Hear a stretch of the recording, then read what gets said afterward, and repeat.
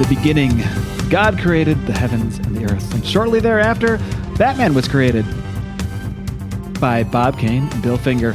But it wasn't until many years and decades later that we got a true year one, ground zero, detailed origin story or expanded origin story for Batman coming at us from Frank Miller. To discuss that today, I've got my partner in comic book crime, the ever-loving rambling man himself, Remso Martinez. Remso, how you feeling, buddy? I am almost out of the woods of this cold. You know, it's hard being the second print nation, Kenny, in which I have gone through so many bumps and bruises and sicknesses and stuff. Half the time people are just taking wagers over whether or not I will survive for the next episode. But I haven't missed one yet, bitches. Haven't missed one yet. No, you have not. The streak continues. You actually have a better streak than I, because I did miss 1 week that you valiantly filled in solo. So this guy's been through COVID. This guy's been through mystery illnesses. This guy's been through me bitching about audio echo and dressing up as a Taliban. I mean, this guy's done it all. We do it all for you people. But luckily, I am producing today's episode, so you can hopefully talk a little bit less than last week. And But now I have the perfect Christian Bale voice. Rachel. You're actually, yeah, exactly. You're actually in the right spot for it. We should have swapped weeks once we found out the voice. So, feel free to interject with a little Christian Bale Batman whenever you think it's appropriate. But I had poor man's Batman last week, so it's only appropriate now we go to real Batman. Yes. Now we're going to real Batman. And again, this is Batman Year One. Basically, the backstory of this in 1986 or so. This is Denny O'Neil wrote an introduction for this version of Batman Year One. Basically, DC editorial got together and they were like, "All right, things are getting. We're updating our heroes. Our stories are getting more modern. We're going to do this and that, but we don't have any update to give to Batman. Like, we don't need to make him really darker necessarily. So what can we do here?" And they decided to bring on Frank Miller for a very short run on the main Batman title to bring us Batman Year One. Basically just a detailed chronicle of the first year that Bruce Wayne becomes the Batman. And this one is written by Frank Miller, but the art is not by Frank Miller. Frank Miller is, of course, as we discussed, I think let's see, we did 300 and we did Ronin, were the two big Frank Miller books. And was he the artist on Ronin? He was not on 300. Yeah, because that was one of the first ones that he really got to do on his own with his own unique style. He had done Wolverine before that, but this is really the first time that Frank Miller was known for the Frank Miller style. But for this one, Frank Miller opted to bring on another artist by the name of David Mazzucchelli. So we will discuss his art and the writing of Frank Miller in this episode. So before we dive in, Remso, what is your past experience? When did you first read this story? And I know you definitely read it before this one. Oh, I've read it. I've read it so many times. It's probably one of my favorite Batman stories of all time. I remember reading it right after watching Batman Begins in theaters in 2005. And after that, I was just so hooked. When I heard that Christopher Nolan looked at Year One as the primary source material for Batman Begins, immediately I had to go grab it. And I'm even a fan of the animated Batman Year One film, which has Bryan Cranston as Commissioner Gordon, and the guy who was the actor who played Commissioner Gordon in Gotham voicing Bruce Wayne. It had an amazing cast. It's one of the better adaptions out there. That's great casting, because like this version of Commissioner Gordon specifically, he always looks kind of the same, but this version in this book really, really does look like vintage Bryan Cranston. It's uncanny. I mean, it's one of those moments where like the casting is just, a nail on the head. So, I love it. It surprises me that, this is one of those stories where it slips in and out of canon sometimes. A few years ago, they had Batman Year Zero, which tried to do this, but while it's definitely considered canon now, Year Zero, that is, a lot of the real hardcore fans really look back to Year One as being that fundamental basis for your definitive Batman. So I don't think you could be a Batman fan without having some respect for Year One. Yeah, Year One has gone in and out of canon. It was originally definitely in canon, and then we had Crisis not long after that, which shook things up. And of course, canon has changed, with a myriad of different Crisis events over and over the years. And now everything matters. Everything happened. So I guess it did happen in at least one branch of the DC multiverse. In my own personal head canon that matters to me, there is no Batman without Year One. For sure. That would be. I think we might have actually said this before. Head canon would be a great name for a podcast. I'm trying to make it a word. I'm trying to make it a thing. It could be a segment. It could be a segment on this program. What's your headcanon on Batman?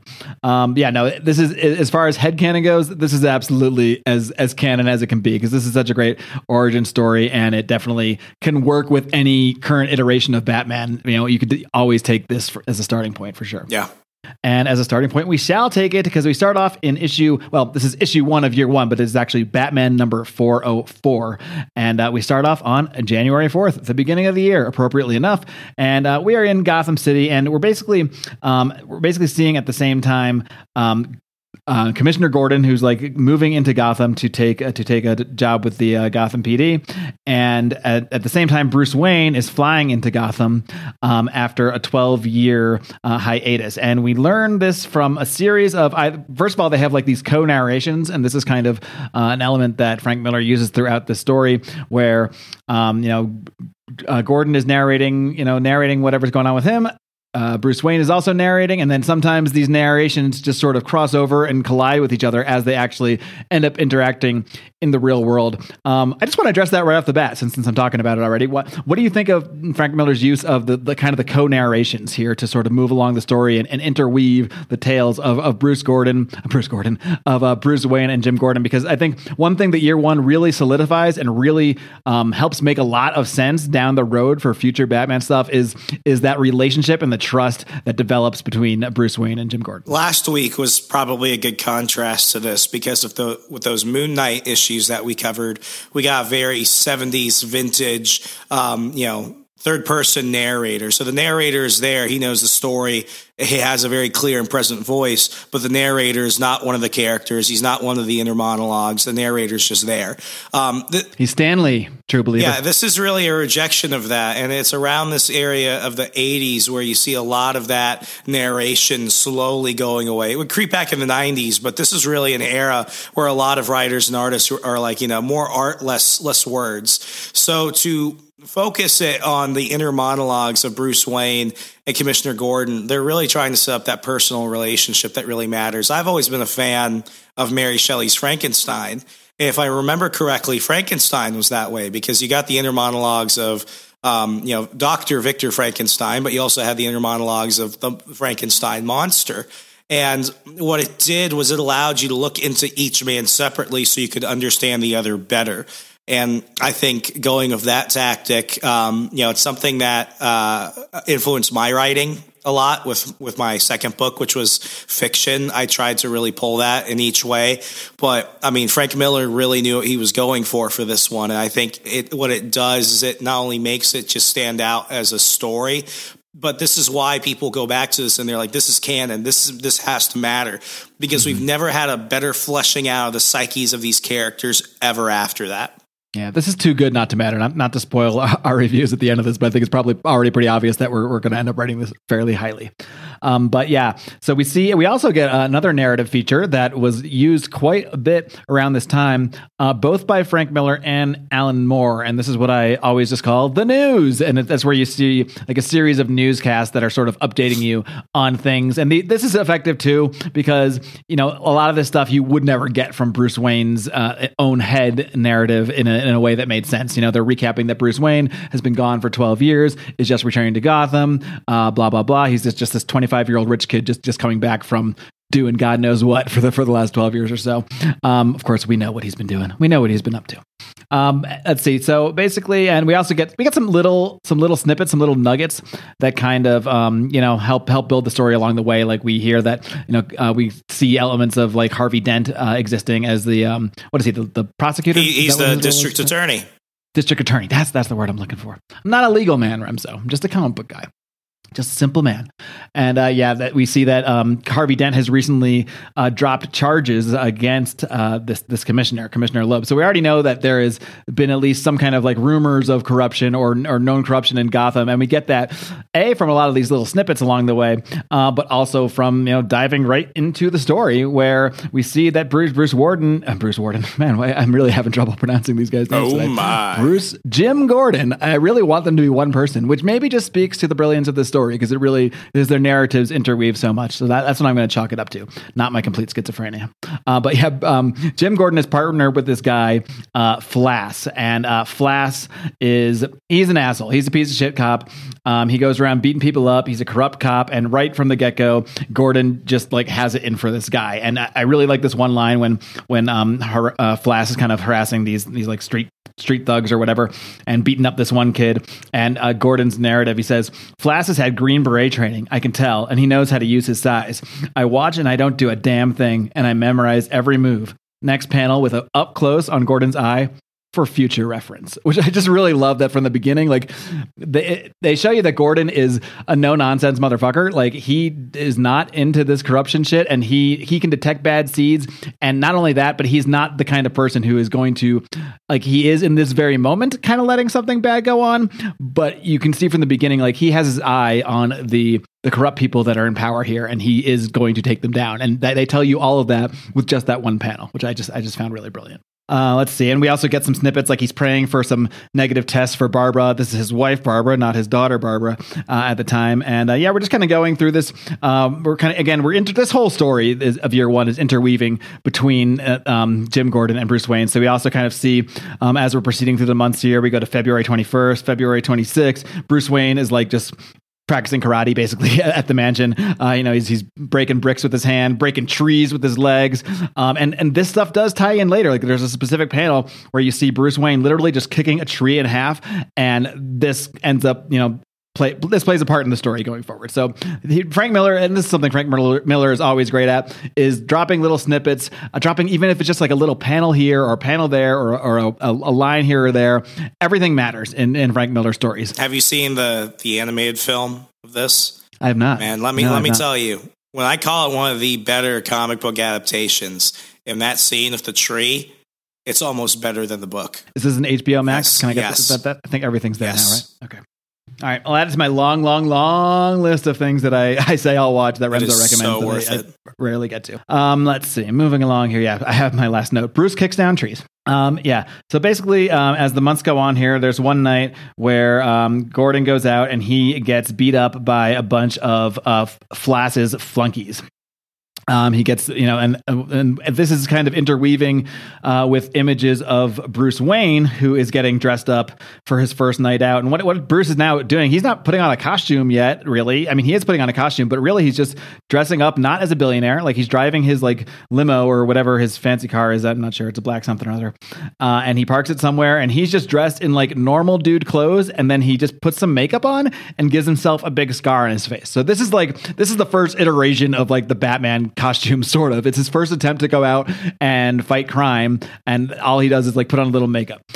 So then he goes into while Jim Gordon's getting beat up, Bruce wanders into the Gotham City, I guess, red light district, as you might want to call it. So we have all the red light things happening. There's petty crime all around, and there is prostitution, and this one little prostitute who's like literally like 14 years old is talking to Bruce Wayne. She's like, cheer you up. And he's like, I doubt it. How old are you?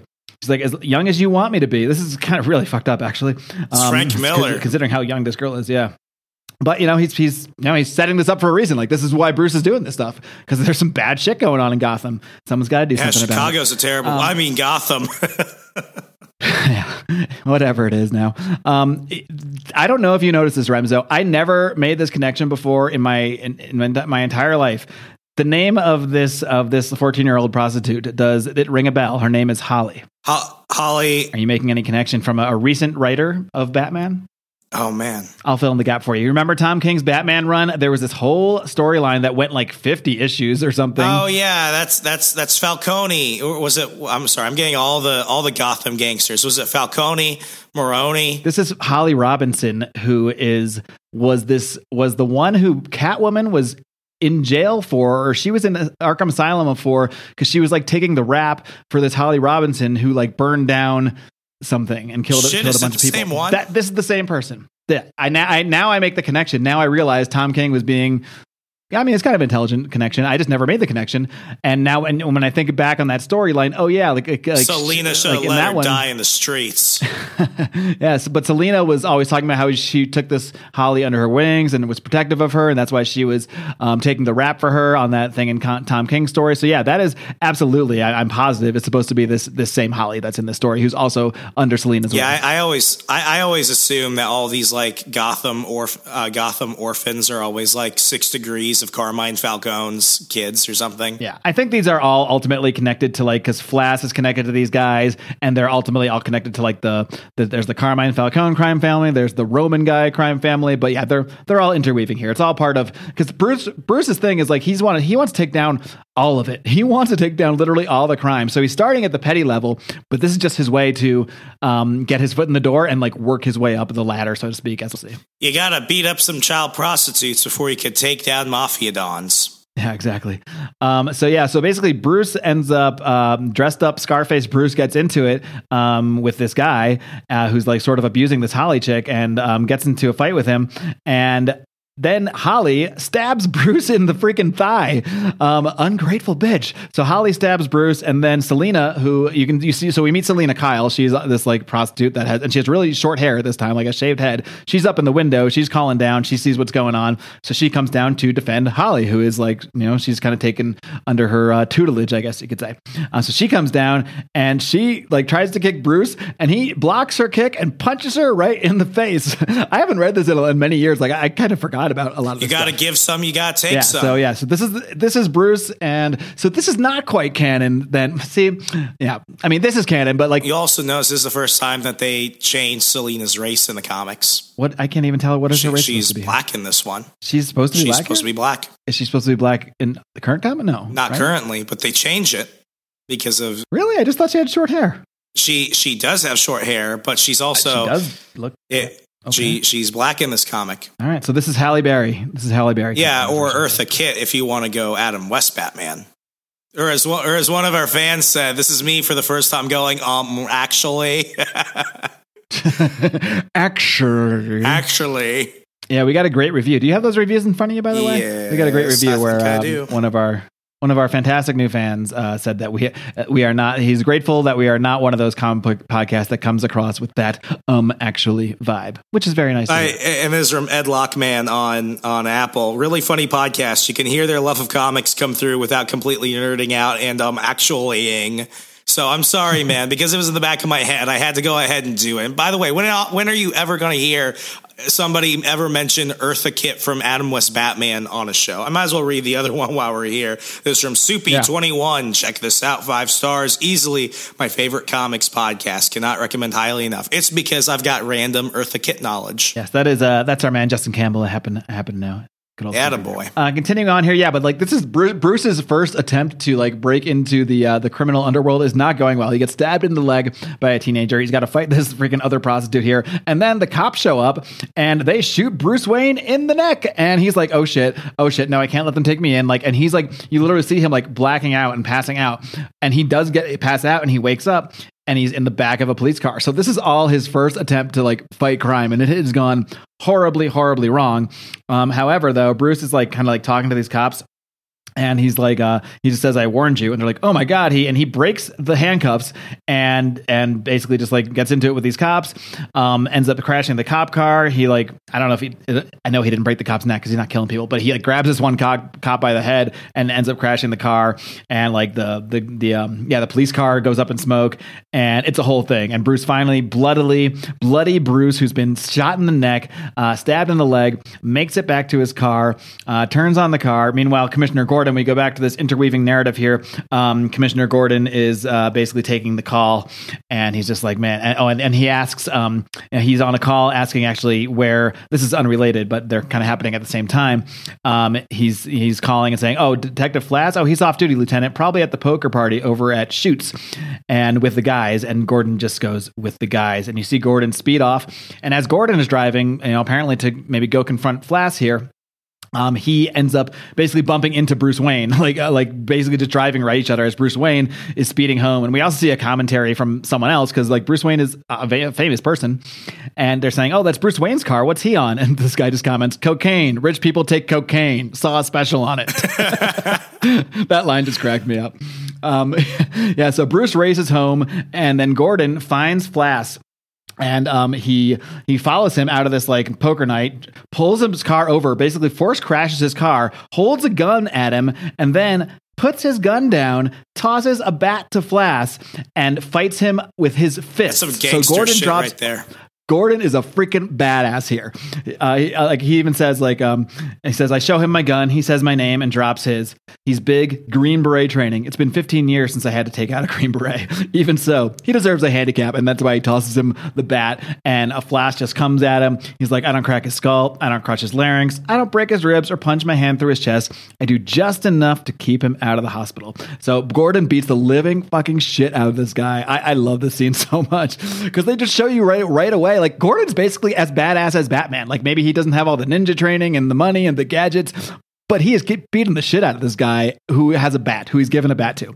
He strips him naked and handcuffs him and fucking leaves him there. He basically just says he'll never report it, not Flass. He'll make up some story that involves at least 10 attackers and never admit that I did it. So Gordon is not only a badass, but he understands the psychology of people like this so much to know this guy is this corrupt cop who probably works for like mob guys and shit. And he's not going to go saying that this one cop beat him up and left him in the woods. He's going to make up some shit. So he sends a message, but also knows that it's not going to get out what happened. So it's just fucking awesome. And it shows Bruce Wayne, not Bruce Wayne, there we go again, that Jim Gordon, in many ways, it kind of shows the symbiotic relationship between Jim Gordon and Bruce Wayne, because they are both in their own way willing to go outside the rules of the system in order to, pursue their vision of justice, so to speak.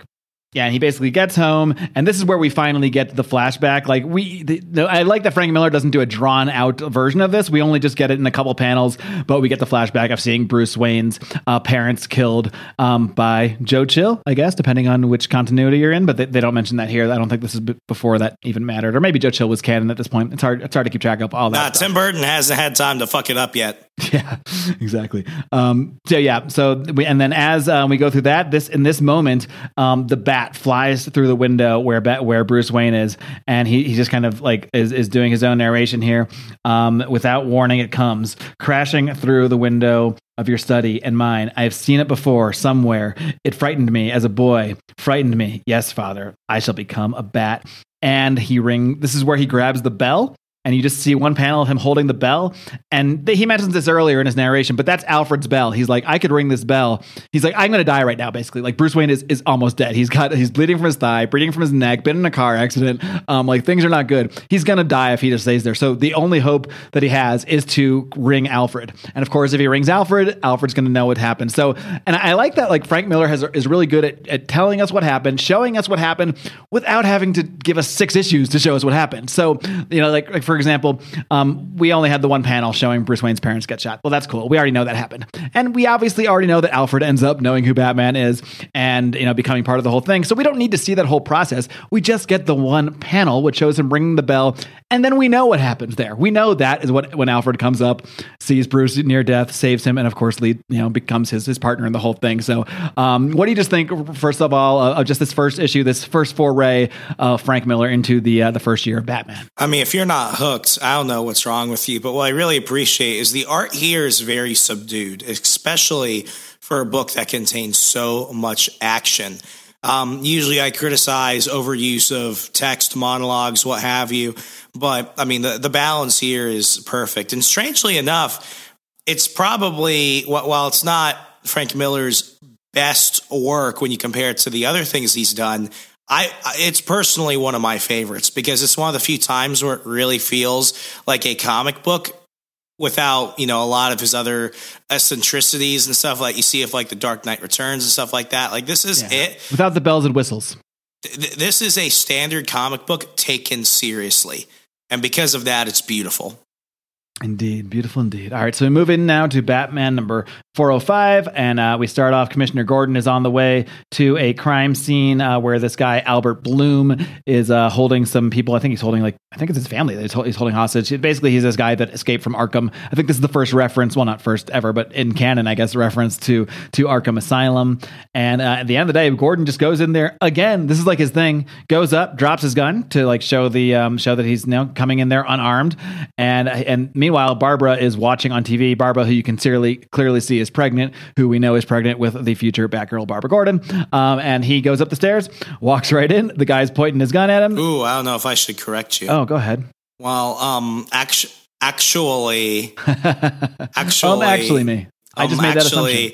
So it's Barbara's older brother, James Jr. Oh, I didn't even know that was a person that existed. Oh, he's a serial killer.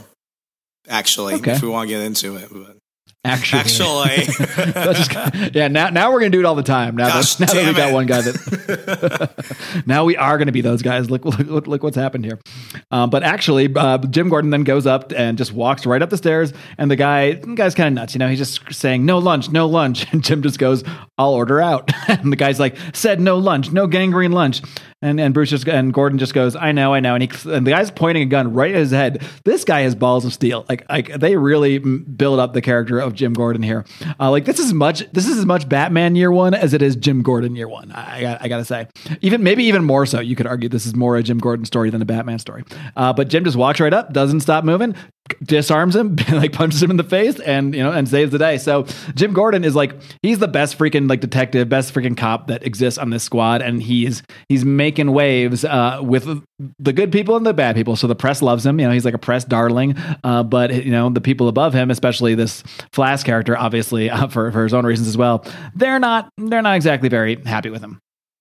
So yeah, they just continue we just see as April goes by, Gordon is kind of getting the attention of the commissioner, and and this is where we kind of learn, it's kind of implied throughout that the commissioner is sort of corrupt and is working with Flash and has his own guys kind of in the department that are sort of on his side. But he's got his eye on Gordon. Let's put it that way.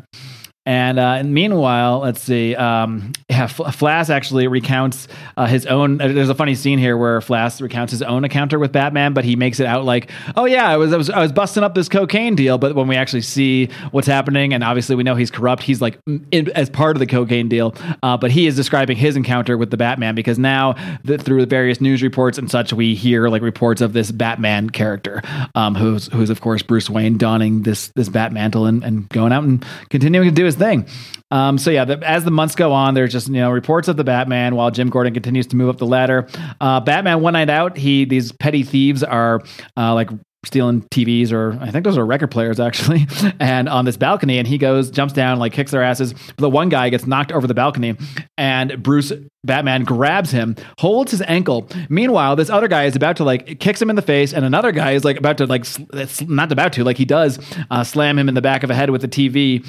So now Bruce is kind of getting his ass kicked by these guys while still holding on to the original guy that fell over. So again, you learn so much about the characters through so little. Through just a very simple scene here, you see that Bruce is a badass, but also that this is not perfect. He's making mistakes in the beginning. He's making big mistakes that can almost cost lives, that could cost his own life.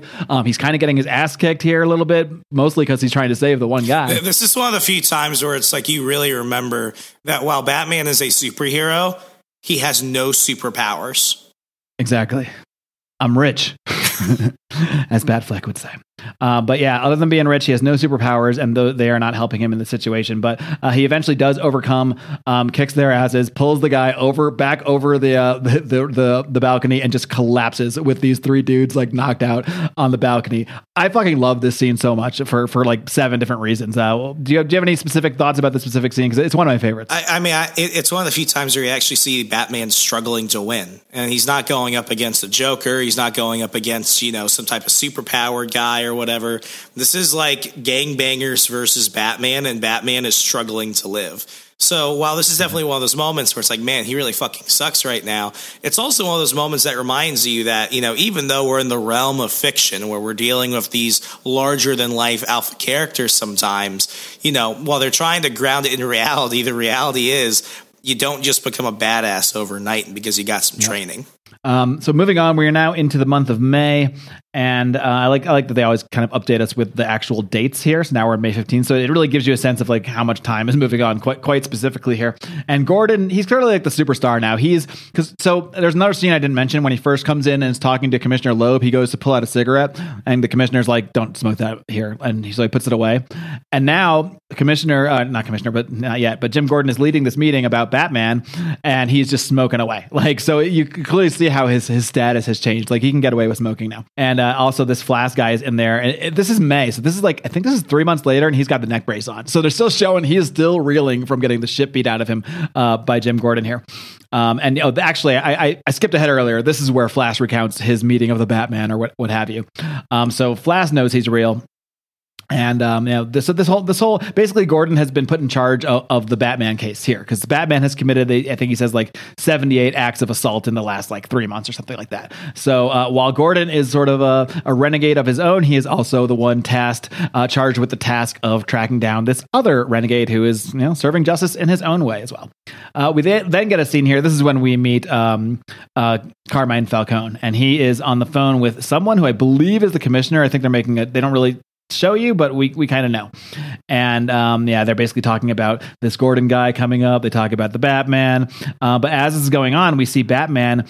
He's doing something outside here, and in the end, he ends up busting up this Carmine Falcone party. He like gasses the place and comes in and basically just serves a warning to them. He comes in and says, "Ladies, gentlemen, you have eaten well." And I like how they show this one butler, this one frame of this butler, like he's holding this a lid of like this flame that is like, I don't know, and he just puts it back on while Batman says, you've eaten Gotham's wealth, its spirit. Your feast is nearly over. From this moment on, none of you are safe.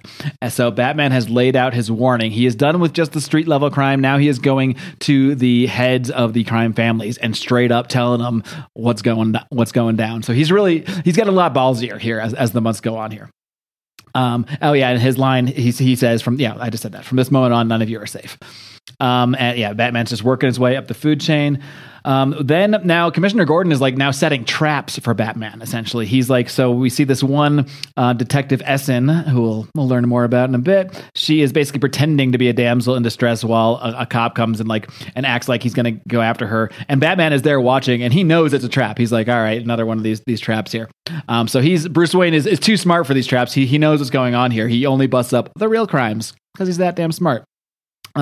We also see an interesting scene here where Jim Gordon is talking to Harvey Dent. Also along the way, like this other guy, this other mob boss. We're in June now. The Roman has been found like tied up, and like his car was taken. Like Batman is just sending like little warnings while he's busting up a lot of street crime. He's sending just more big time warnings to the bosses of these things.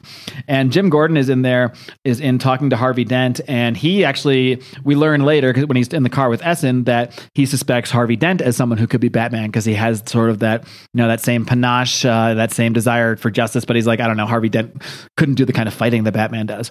But we see when Commissioner Gordon is in there, after he leaves the room, Harvey Dent looks over his shoulder and says, you can come out now. And we see Batman behind Harvey Dent's desk. So we also learned that before there was a relationship there with Gordon and Batman, that Batman was actually working with Harvey Dent behind the scenes. And they never really show you how that came about in here, because this is not from his point of view. This is from the point of view of Jim Gordon, really, mostly. Even though we go back between the narratives, most of this story really is from Gordon's point of view for the most part.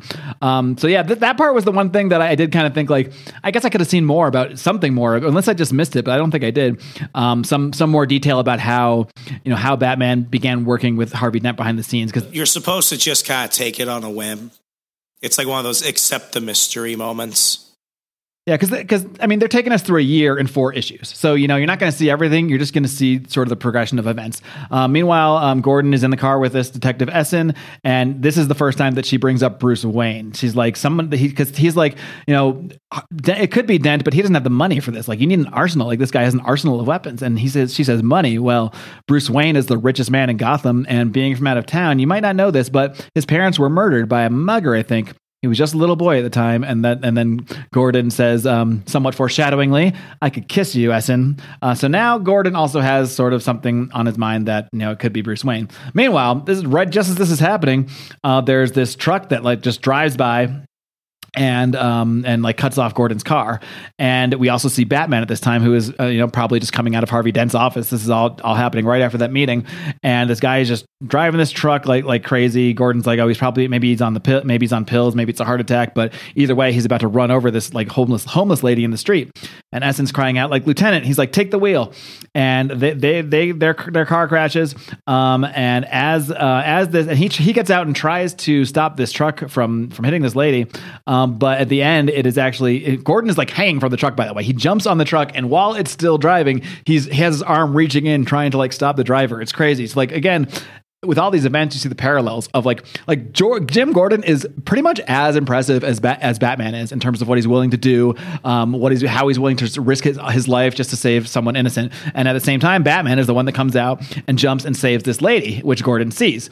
And in this sort of aftermath here, like Gordon gets knocked out, and when he wakes up, he sees that Essen has a gun on Batman. But Gordon knows what happened. I don't think she does, because she was in the middle of like driving the car. And she's saying, "I called for backup." Batman goes after her just to disarm her. He says, "Stop, or I'll..." And Gordon's like pointing at him. But again, this is when the cops show up, and then Bruce running away. As Bruce is running away, or Batman, I should say, whatever, he gets shot in the back of the leg. So again, this is like he is having, while he is kicking some ass as Batman, like bad shit is happening to him along the way. Like, this is the second fucking time he has been shot in his first 3 or 4 months as Batman here. As Batman is running away, let's see. Yeah, Batman. Basically, at the end, Batman gets away. He's shot in the leg, and this detective Brandon, who is like, he's kind of like the commissioner's go-to guy now, since Flash is basically useless now. He's like his main man on the force. He calls in a helicopter, and they blow up the freaking building that Batman ran into. So these guys are obviously, to Commissioner Gordon, not commissioner, I keep calling him that. He's not a commissioner yet. To Jim Gordon's chagrin, he's like, "What the fuck? They just blew this building up." That sounds like excessive force. A little bit, yeah. And we end this issue as we just see these guys searching the rubble of this building for Batman. So what are your thoughts as we wrap up the second issue? The stakes are definitely higher by this also being the first appearance of Batman in costume. It's just one of those things where it's like they're really trying to solidify that he had to crawl before he could run and really actually start being a hero. While we're still definitely in the beginning stages, I mean, it just kind of shows you that Bruce really did put some thought into it. While he can't anticipate getting shot and stabbed and beaten by hookers and all that stuff, like, I like the fact that unlike many other superheroes, we're getting to see that longer build-up period. I don't think Batman could have ever started like this. I'm not saying that every other hero should start like this, but when you're almost 50 years into the chronology of Batman in Detective Comics and everything, I think what was great about this, and what's going to be great about The Dark Knight Returns after this, is that this really kind of shows you what makes Batman such a fascinating character. It's that, before there was the Bat, there was the man, and his name was Bruce frickin' Wayne. Indeed. And we continue with the story of Bruce Wayne here in Batman number 406, and Batman is in this burning building. He's like falling down. He's avoiding little like shards of flame. Like a part of his belt gets blown up at one point. He ends up picking a lock because he's a master locksmith apparently, and has a lockpick on him to go into this this kind of hidden room of this building. So he's basically hiding out within like a sub basement of this burning building that everyone is searching for him in. We also see this is June 7th, by the way. Moving on, and we see see Selina Kyle again, who is in this room with Holly and with like a billion cats around her because she is, of course, a freaking cat lady. She has lots of cats, and basically Holly says like, "Hey, there's these explosions outside," and Selina's like, "Christ, it's not even light out. It's 5 a.m." And she's like, "Hey, I'm being serious. Things are blowing up over by Robinson Park." And he says, "Well, maybe Brandon's cornered a jaywalker." Of course, they know Brandon because all these cops use all these prostitutes. So, like, this is a very corrupt. You wonder why rent in Gotham City is only $100 a month. Right. Yeah. In the end, like, they figure out that there's something going on with this Batman character who they've kind of had their eyes on, and they know that he is cleaning up a lot of the street crime. So essentially, Selina decides she's going to go help out the Batman here. So yeah, she basically starts feeding her cats and says, "All right, I'll grab your coat. Let's go." They're going to go help the Batman somehow. And yeah, basically Batman is a real tricky bastard. He's basically like hiding out in this room and also like hiding from the cops at the same time. And at one point he is able to he throws this gas canister down at them, and basically he's really good at like sort of outsmarting these cops that are, even while he's in this confined space, without ever like killing any of them too, because that's his thing. He don't want to kill nobody. Oh, unless you're fucking Tom King and you want to do a Joker Riddler war and drive me crazy with that, but we're not going to go there. We're not going to go there, Remso. He also like hits these cops with like this dart gun, and now there's this cat that's showing up, and at one point I don't know which cop it was, I can't tell if it's Brandon or one of the other cops, like tries to shoot the cat, and Bruce is like not having that shit at all. Don't fuck with cats. Yeah, I mean, basically most of this issue is just it's just Batman kind of like playing cat and mouse, so to speak, I guess you could say, with these cops throughout this like building as it's burning down, as they're seeking him out, as he's doing things like hitting them with dart guns and evading them, and Batman actually like saves this cat, who is of course one of Selina's cats, saves this cat from being shot by these cops, and also, Gordon's one of Gordon's partners who we see a lot, Merkel. I don't know if he's one of the partners, but he gets mentioned a lot. He gets shot in the whole melee. He's actually shot by the cops. They're shooting at Batman. So he's like, "You freaking maniacs. Like, this is insane. Like, you're chopping buildings on the to try to kill this guy. You're shooting other cops. Like, this has gone nuts just over this one guy." Basically in the end, these cops are coming for Batman. And this is where he kicks out this one column, and like basically the whole building comes down and everyone disperses. And this is like how Batman kind of gets away. He basically punts. I don't know if this is Brandon or one of the other cops, but he punches this one cop right in the gut, and he's like, "Oh, you're the one that tried to shoot the cat." So like, there's a little like John Wick style stuff of justice here, where like you can tell Bruce has it in even more for this guy because he tried to shoot the fucking cat. He's like, "No, I'm not just gonna run away. I'm also gonna punch you in the stomach and throw you out of the building on my way out." And then Bruce is just fighting his way. So this is the callback to that beginning scene where he kicks the tree. This is basically the same panel, essentially art wise, when he kicks out this column that helps him get away, and he's just kicking cops' ass. This is all in self-defense. Oh, and there was something that happened before this I didn't reference, but he basically has some device on him that helps him like call bats or something like that the bats were drawn to. So as he's escaping, it's the sonar signal. The sonar signal, exactly. Yeah. So as he's like fighting these cops, all these bats come down, and then so they're like all just like going around all these people here and all the cops, and then Bruce gets on a motorcycle, and he basically somehow he has the bats follow him, so they're following this cloud of bats. But then by the time they catch up to the cloud of bats, Bruce is gone. So he's already taken off and just somehow sent the bats going still, and this one cop car just like flies off the dock because it was following the bats off the dock into the I don't know, is Gotham on the ocean? Maybe I don't think it's on the ocean. I don't know where Gotham is. I still can't figure it out. It's different in every canon and every It felt so weird watching Superman versus Batman: Dawn of Justice, knowing that like Metropolis and Gotham were only like a bridge away from each other. Well, yeah, didn't we look it up in one episode? Yeah, I think it's like they're like Baltimore and DC basically. Yeah, so that kind of is. Yeah, I mean they're close, or which actually does make some sense. Yeah, I mean, or Jersey and New York. I mean, it's just in the Christopher weird. Nolan films, I think they're like clearly in New York. So it just depends. Yeah, and Gotham is more of like an island too. Yeah. Like you've got to cross a bridge to leave Gotham. Well, it's like Manhattan. Manhattan, basically. Yeah. Anyway, it's wherever you want it to be at any Gotham given moment. is in your heart. Exactly. The real Gotham are the friends we made along the way. And then after, so basically Bruce gets away here, and like Brandon ends up in the hospital. Like Bruce just fucked up all these cops, but it was in self-defense. The entire time was self-defense, because all he ever did in this thing was save an old lady, get shot by Essen, and then run away from cops. Or not, he didn't get shot by Essen. He got shot by these other cops, and then like run away. Like that's all he ever did, and then fight his way out from having a bomb dropped on him and being shot at by a bunch of cops. So like he is completely justified self-defense wise in this whole thing. Yeah, your qualified immunity ends where Bat justice begins. Yeah. There's also like there's one panel here, one statement that I'm not sure. I think it might be a reference to, but they basically, it's kind of like in the recap of everything that's been happening. They say, there was the owner of a nearby men's store opened up his shop 4 hours later to find a 3-piece suit missing and payment for it sitting in the cash register. I'm wondering, is this supposed to be Harvey Dent buying his like Two-Face suit?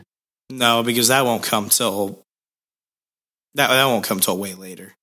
Okay, well then I don't know what it is. Yeah, I do know who it is. I could tell you. Tell me. Do you want me to tell you? It's the Joker.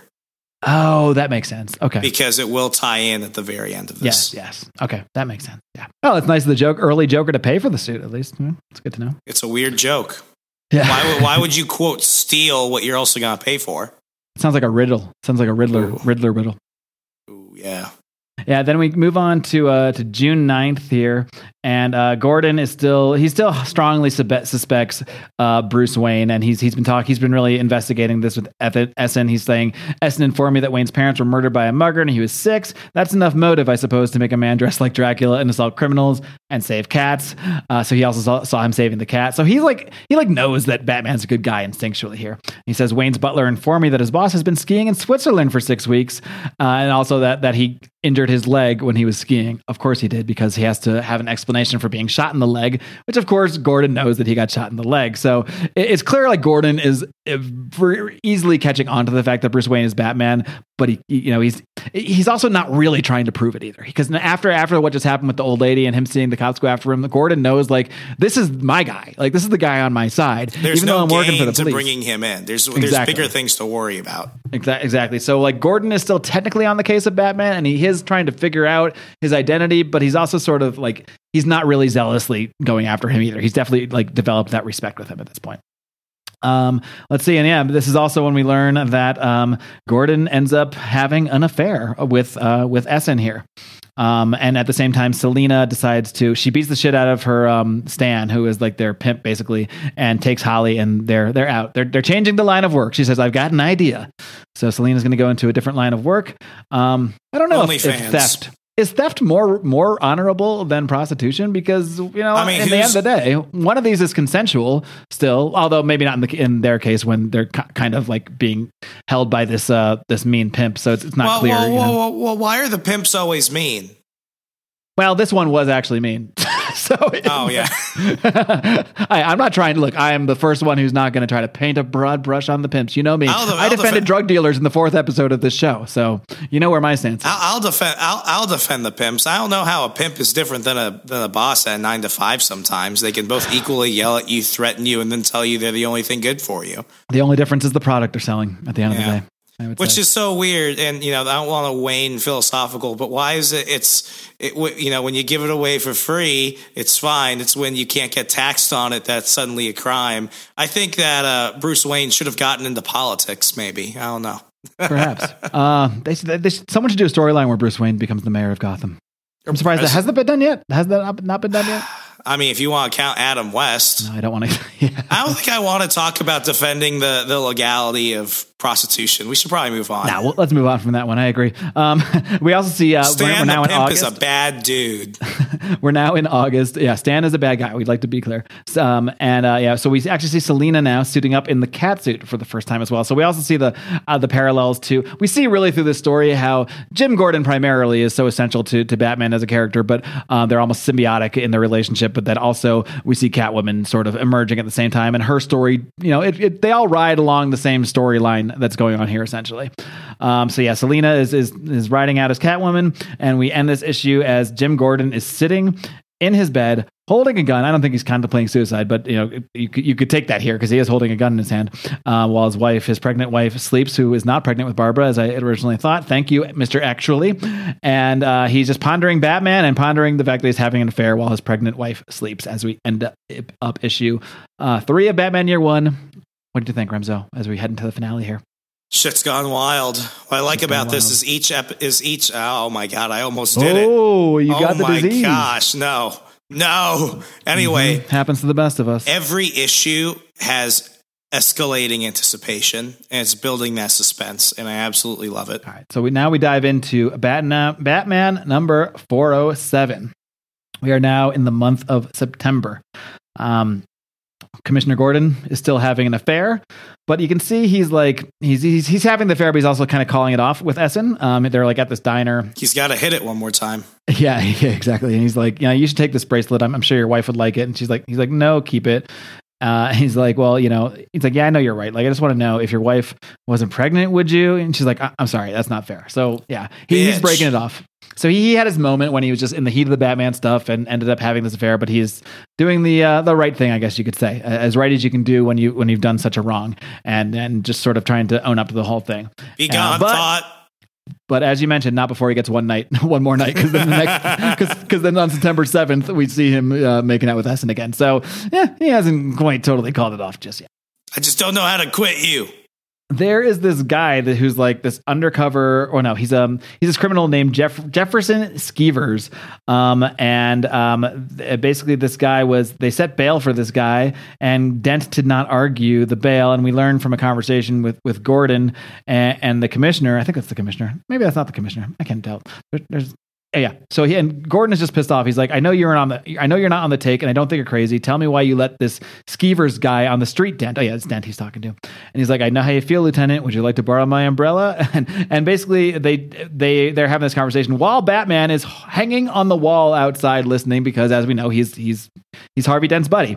Has there ever been anyone that kind of went more into detail of that part of the backstory? I'm sure someone has along the way, but I've never seen it. So here I'm going to tell you like the order of which these stories will happen. And so far, this has not been something that DC has tried to refute. You've got Batman Year One, you've got Batman Year Two, and then you've got Batman The Long Halloween. Now, I've read The Long Halloween. I've not read Year Two. So Year Two is worthless. Year Two is basically one of those things where it's like, you don't have to read it. You could just skip to The Long Halloween. Okay. But The Long Halloween goes straight into it. The Batman Year Two was actually Todd McFarlane's first crack at Batman, and no one liked it. So they were just like, we're going to basically just put this away and not talk about it. At the end of the day, oh no, I'm sorry. I went another day. This is one day Jim is arguing with Dent about the Skeevers guy letting him go, but it's because Skeevers is going to testify, I think against Flass, against the commissioner, maybe against Carmine Falcone. So that's why this Skeevers character, or they want him to, I guess. They're trying to convince him. He's Takeshi 6ix9ine. He's about to squeal on everybody. So Batman. So basically, the Skeevers guy is in this hotel room, talking to I think it's his lawyer, and the lawyer's like, "Look, you say one word about Flass, and they'll kill both of us, Skeevers. Now take that thing out of your nose and listen to me," because he's just blowing lines of cocaine here. He's like, "This line, you could never have this line, even if it's just supposed to show a sign of the times. You could never have this line in a modern book." But she says, "Where do I start? Well, it's bad enough that you're black." then she says, "I want you in a blue suit at the inquest." That just could not be in a book in 2021 from DC Comics. "I want you in a blue suit at the inquest with a tie. Make it black. Same for the shoes. None of that pimp stuff." She's like, "Don't wear your pimp gear." And I can't get too into it, but I was filing a suit against a former employer a while back, and I thought about throwing it on discrimination grounds. And my lawyer, also I'm Puerto Rican, and that's my lawyer was like, "I don't think you're going to get through court very well." And I'm like, "What are you talking about?" She's like, "Because you sound too white." And I'm like, "How dare you?" So this is basically the inverse of that. Lawyers got to tell you what's up. It's very realistic. I'll give it that. It's Lawyers go past the bullshit. It's funny the timing of this. This actually reminds me the same yesterday when I was prepping for this episode. On that same day, my wife had never seen it before. We watched the last episode of Seinfeld. I don't know if you've ever seen the last episode of Seinfeld, but this really reminded me of a scene where Jackie Childs is in there telling like Jerry he should wear this different tie and telling them how they all need to dress different. And then Kramer's like, "How do I look?" He's like, "You always look fantastic, Mr. Kramer." Oh, it's so fucking funny. So anyway, Batman, after Skeevers is done talking to his lawyer leaves, and Batman breaks in and beats the shit out of Skeevers' eyes are red and popping out of his freaking eyeballs. And the lawyer's like, "Are you all right?" And he's like, yeah, I'm fine. He's like, "All right, better lay off that coke." And she just leaves. Meanwhile, and Batman says, like, "You can never escape me. Bullets don't harm me. Nothing harms me, but I know pain. I know pain. Sometimes I share it with someone like you." So while Batman does not kill, he's willing to kick some ass and he's willing to put people in pain, just like Commissioner Gordon. They're very, very similar in their approach to everything. Next, on September 12th, the very next day, magically, Skeevers is there and he wants to talk to Harvey Dent. He wants to cop a plea. So now we can see the big picture that Harvey Dent let Skeevers out of jail because he's working with Batman, and he knew he was working with Batman, coordinating with him to go and basically rough up Skeevers. So Dent is like, I guess, technically corrupt. He's going outside the law, but he's on the similar path as like Gordon and Batman. They're basically three rebels of the system, that they work within the system. Well, Batman doesn't work within the system, but Gordon and Dent both work within the system, but they very much break the rules, and they very much both end up in one way or another working with Batman to bring down the crime. So I just love how this lays the groundwork for so many characters here too, and especially knowing what becomes of Harvey Dent, it really does a lot to show you that he was a good guy before things went awry, so to speak. He was really much a good guy, very much in the same vein as Batman and as Jim Gordon. Yeah, it makes it more tragic. Yes. Moving on here. So basically, the commissioner is now, he calls Gordon into his office, and he ends up basically threatening him about his affair with Essen, which he sort of called off, but then he made out with her like a couple days later. So, and Gordon just like freaks out because they've got pictures of it. And this is when Gordon realized, like, "Oh, I'm in a fucking trap here. Like, I'm about to take these fuckers down, and they got me in a bind here." So Gordon, being the freaking swell guy he is, first he goes to, now we're in September 25th, and Gordon goes to meet with Bruce Wayne, who is like hanging out with this like foreign lady, and just, he's kind of like acting like an arrogant prick. And just, he's like, "Oh no, I've heard you think I'm Batman. That's like hilarious. No, I've been skiing in the Alps and all this stuff, And Gordon leaves here and he's like, "Yeah, that's fuck." He's talking to his wife now, who, it's kind of weird. He brought his wife on this like thing to go meet with Bruce Wayne to see if he's Batman. But this is why cops don't have long marriages, it seems. Yeah. But as they're leaving, and Gordon's kind of onto it, and she's like, "I don't know, he doesn't really seem like the kind of guy that would be Batman. He's a pig." And he's like, "Well, he's acting like a pig, that's for sure. But any man who'd wear a cape, and it's a cape, not wings, I've seen it. Anybody who'd wear a cape and hunt criminals might go pretty far to keep his secrets. Damn it all." And then he pulls over, and she's like, "Jim, why are you stopping?" And he says, "Honey, there's something we have to talk about." And then again, you don't need to see what happens next because you know what happens next. So I loved it. I just love how Frank Miller is always able to tell us what happened. He's able to paint a scene in our minds of something without actually having to show us. He just has to show us this one panel of Gordon saying, "Honey, there's something we have to talk about." And he then had to tell her what was going on, which we had to do. Well, for moral reasons anyway, but also because this disarmed the one piece of ammunition that they had against him, threatening him with this affair. So he just took that out of their Rolodex at the same time. So served a couple purposes there. Let's see. Then we also, as we go through, we're in like October now, and Jim's wife is getting calls, and then like they show her just saying, "Yes, sir. Yes, I know about Sergeant Essen. Please don't bother me again." Like, so she just knows it and kind of going along with it now that he's confessed and everything, and she understands why he confessed. What a freaking great wife, by the way, sticking by his side through. She wants all that pension. Shit. She wants that police pension for sure. We also see that like there's some news reports of like a new thief who's on the prowl, so to speak. And they actually blame Batman for this robbery. So like Selina's all pissed off. She's like, "What? They just think I'm Batman now? Like I need something else. I need something else for people to know that I'm not Batman, basically." So she's kind of miffed at the fact that he's getting credit for some of her actual like petty crimes. Let's see. Yeah. So, then we get a scene where Selina comes in and she and Batman sees this scene. We've kind of seen this scene in a couple different, probably in the movie as well. And I think we saw this maybe in the Christopher Nolan movie, something similar to this, where Batman kind of sees Selina breaking in, and she basically ends up she's robbing this guy, the Roman, and she's going after her guys are coming after him. And as she's like finishing up fighting these guys who she kicks all their asses, she just goes and scratches this one guy's face. I think that's the Roman. Yeah, she scratches the Roman's face. So that's her calling card. That's how you know that Catwoman's been on the prowl and not the Batman. Meanwhile, the commissioner is setting up Jim Gordon. We're now in November here, and Jim Gordon is being set up to essentially be killed by the commissioner. He gets a call, and while he's feeding the baby, and they say he has to come out, and I'm not sure how. I think he might have had his phone tapped or something. I don't know. But this guy, as Gordon is leaving, this guy in a motorcycle we see is following him. And then his baby gets kidnapped actually by someone. So he basically realizes, once he realizes his baby, like he was just called away from that apartment so that these guys could kidnap their baby. And this mysterious like dude in the motorcycle is following him. And this guy basically helps tries to help Gordon. He basically does help her get Barbara away from this guy, but the kidnapper ends up fleeing with Gordon's baby. And she's Barbara Gordon. She doesn't know really exactly how this, there's a lot of chaos here. So she grabs a gun, Gordon's gun, and she points it at this mysterious figure who we never really see his face, but we know who this is now. And she says, Mrs. Gordon, you have to trust me. I won't let your boy die. And he just runs off, and she does not shoot him. And then this guy, who is obviously Bruce Wayne at this point, in like shitty makeup or something, he just jumps on a regular bike and starts biking after Gordon, who's on his motorcycle chasing the guy in the car who has his baby. And Gordon ends up like shooting the car.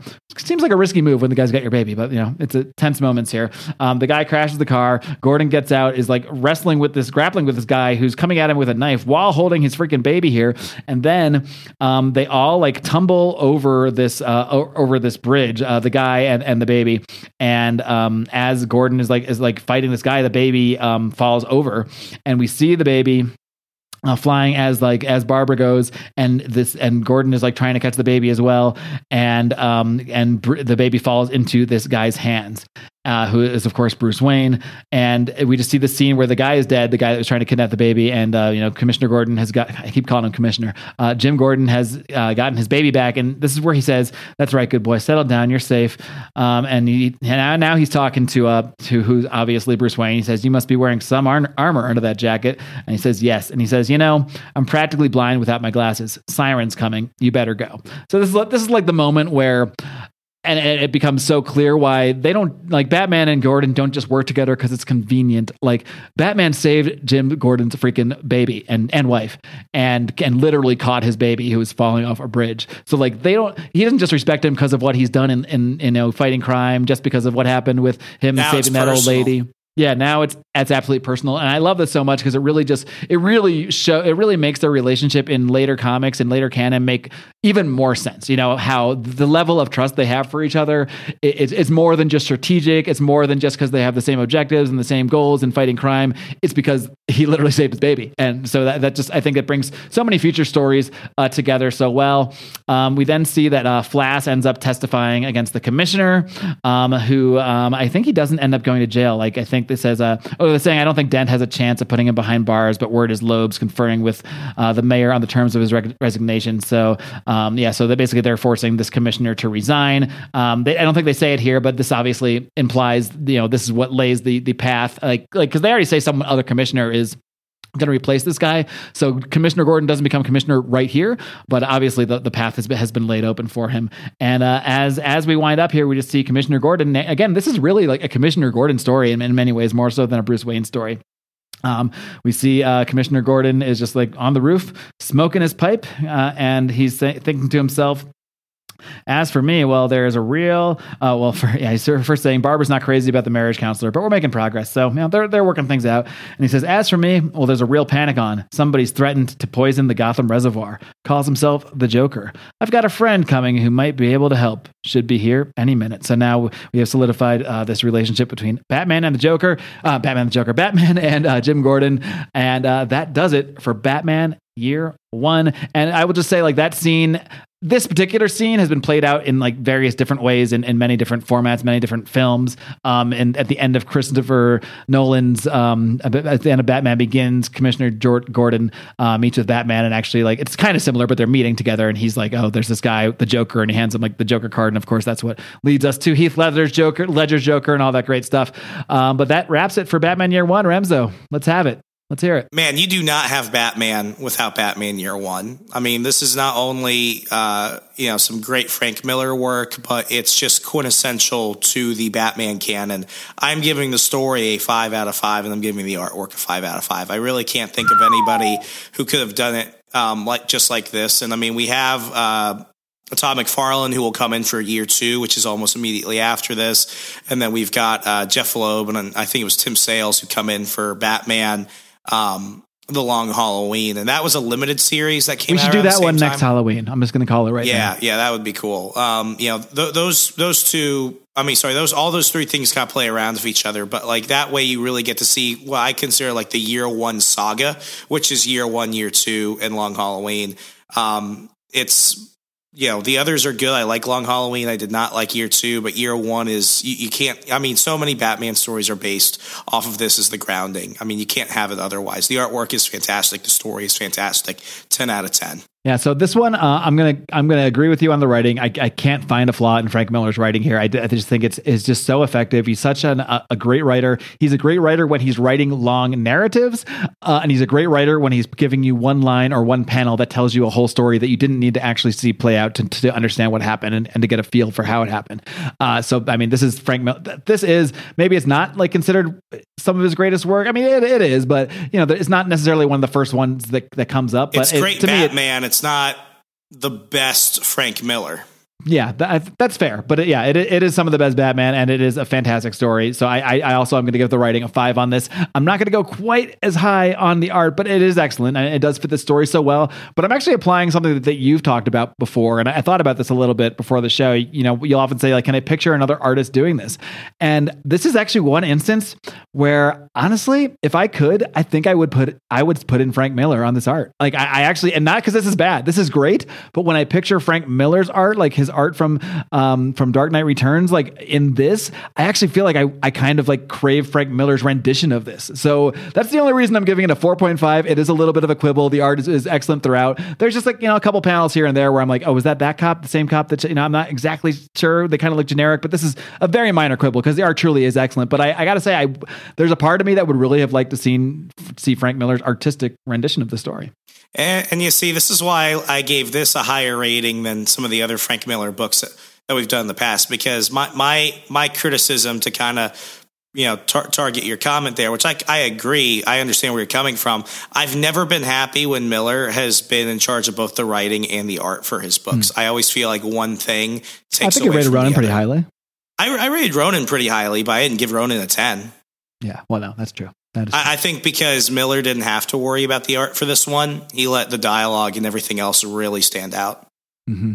Yeah, there's something to be said for that too. I'm sure he does approach a book he's just writing much differently than when he's writing and drawing, especially because when he's doing both. And I apply that. I apply that to everyone, though. I'm not a fan of the writer artist mindset that some people think they can get away with. I think there's something important about having a separate writer and a separate artist. I will say I couldn't envision Savage Dragon any other way in that case. That's such a weird exception, though. It is for sure. Yeah. Typically, I think you're right about that. Yeah, like he's the one-off.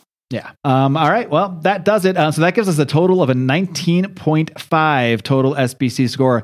This is a very obvious must read. If you're a fan of comics, if you're a fan of good stories, if you're a fan of street level crime stories, if you're a fan of anything awesome, you've got to read this. Like this is a quintessential comic book story. It's a quintessential pop culture story. Even if you just like Batman from movies or TV shows, like this helps you understand Batman so much more, no matter where you're coming from, because it really is a lot of the foundation, especially for the modern renditions of Batman. So really cannot recommend this highly enough. I will say, it's on Hoopla, folks. Hoopla is freaking amazing. We do not get any revenue from mentioning them. I just bring it up because it's really helped me find and read so many comics that I might not have otherwise physically found, or would have had to maybe buy on Comixology if I couldn't find physical copies. It's just a really easy way. Almost any quintessential story is on Hoopla. All you need is a library card.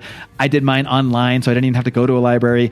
It's freaking worth it. And I wish I did make money pimping it, but I don't. But, if you're looking to read some of these books that we talk about, almost everything that we mention is on Hoopla. So I recommend it highly.